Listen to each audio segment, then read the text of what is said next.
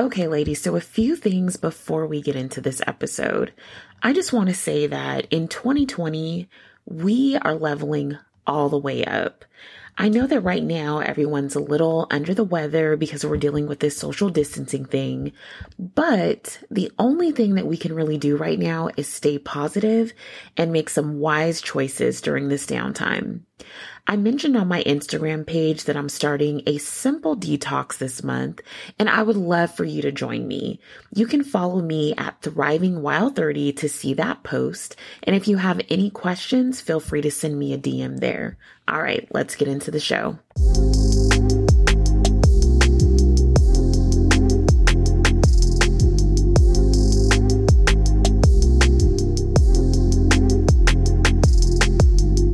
Okay, so last year I listened to an episode of the Therapy for Black Girls podcast, and the host, Dr. Joy, had a really insightful conversation with her guest, Dr. Mormon, at the time. The topic of the show was basically about reimagining single life and the steps women can take to really thrive as an unmarried woman in society. And towards the end of the show, Dr. Mormon suggested that the listeners think about their single woman action plan. And this really resonated with me because in my 32 years, I never realized how important it was to have a plan A or a plan B for my life. I remember having a conversation with my mom, a few years ago, and her telling me that a woman should always have a nest egg or some money put away that only she knows about.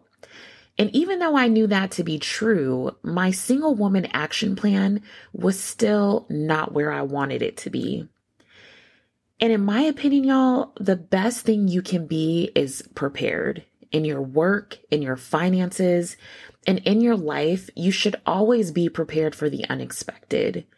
When my current boyfriend and I moved in together, I'm telling y'all, I got really comfortable. I had just moved out of my own place. So of course, I was saving a lot of money when me and Bae got a place together, right? So what did I do? I started shopping. I was getting Amazon packages like it was Christmas every day, really doing the most and just spending recklessly. And then here I am. I look up 2 years later, and I've completely maxed out my credit cards. My emergency savings is looking real dry, and it was just all bad, y'all. I have to say, though, I think every woman should have a single woman action plan. Regardless if you're single or married, you should have a plan in case of emergency. So today, I want to talk to you all about creating that nest egg for yourself and how you can take action today. Because time is of the essence, y'all. We really need to look at certain areas of our lives and get them in order. So, first up is our finances. If you don't have at least $1,000 in an emergency savings account, you need to start working on that right away. Look at your budget and find ways you can reduce your expenses so you can put that extra money in a savings account. I mean, at the end of the day, we should all be spending less than what we make, right?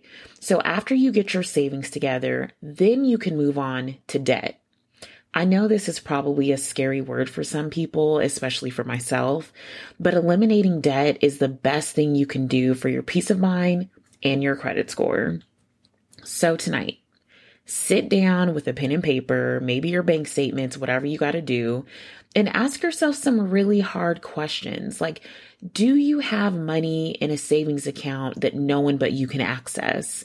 Are you paying off your debt? Or at least are you not creating new debt? Those are the questions that I really want you to sit with this evening. And just like I said, try to be really honest with yourself, because as long as you can be honest, you can get to the root of whatever your problem area is. Your problem might look different from mine, and that's completely okay. The whole point is for us to be financially secure. And this is exactly why I say this method or this idea can apply to any woman. I don't care if you're married or if you, are in a long-term relationship, you live with your boyfriend, you guys are sharing finances, whatever the case may be, you always need to have a backup plan because anything can happen. You want to make sure that you set yourself up for success in all situations. Now that we have finances out of the way, let's talk about health. What is your health looking like? When was the last time you had your physical or went to the dentist, y'all? I'm really hoping that it was recent. Otherwise, I'm going to need you to get on the phone and start making those doctor's appointments. Make sure that you are getting regular checkups and going to the doctor if something is off with you. And only you know when something is off with your body. But all I'm saying is preventative care is a big thing. Like, we really need to take that seriously and not wait until we feel so sick, that something is seriously wrong to go to the doctor, y'all.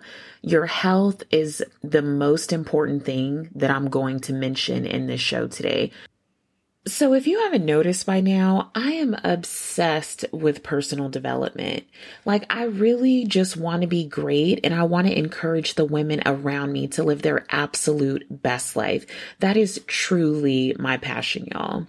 And so I really wanted to make a point to mention that outside of your finances and outside of your health, what other personal investments can you make in yourself this year? One of the ways that I like to do that is I consider myself a lifetime learner. So I like to feed my mind and really just continue my education. And a way that I do that is I read a lot of books because books, they just make you smarter. Like, that is a fact. So I would encourage you to do the same. Find something that you have an interest in that you want to read about, whether it's business or fashion or, makeup artistry, whatever it is, find something that interests you that you can read about because it's going to help you all around. It's going to give you that good old brain stimulation. It's going to increase your vocabulary. Books are everything, y'all. Another suggestion that I would have, and this is actually something that I'm planning to do myself, is sign up for an online learning community like Skillshare. They have people on there who are literally giving their time to teach a class on just about anything. So I think that is a really great way to just increase your skill set or even learn about something new. Maybe you're looking to transition out of your career and you want to get some information, on what that would look like. Skillshare would be a really great resource for that. Okay, so last but certainly not least, I want to talk about your network. Do you have a strong support system of family and friends that you can call in a crisis or an emergency? Who would you call if you were stranded on the side of the road or you had a flat tire? You need to know who those people are. Who are those people who are going to be in your corner if something were to go down? And if you already know who those people are and you don't really need to give it a second thought, I would encourage you to connect with them and let them know, look, you are on my list of people to call if something were to pop off tomorrow. So that way they know. And then that way also you can share with them how you can help them also, what you can do to benefit their life as well. Another one of my passions is community.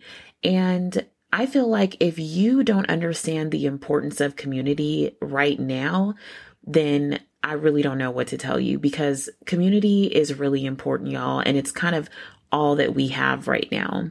So reach out to your network, make sure that you have it established. Okay, so I just want to summarize really quickly what we talked about today, which is your single woman action plan. And all that entails is your finances, your health, your personal development, and your network. Tonight, I want you to sit down with your journal or a notepad, whatever you have on hand, and really go through those areas and write down what is your contingency plan for each area. Make sure that your things are in order, ladies. And that's all I got.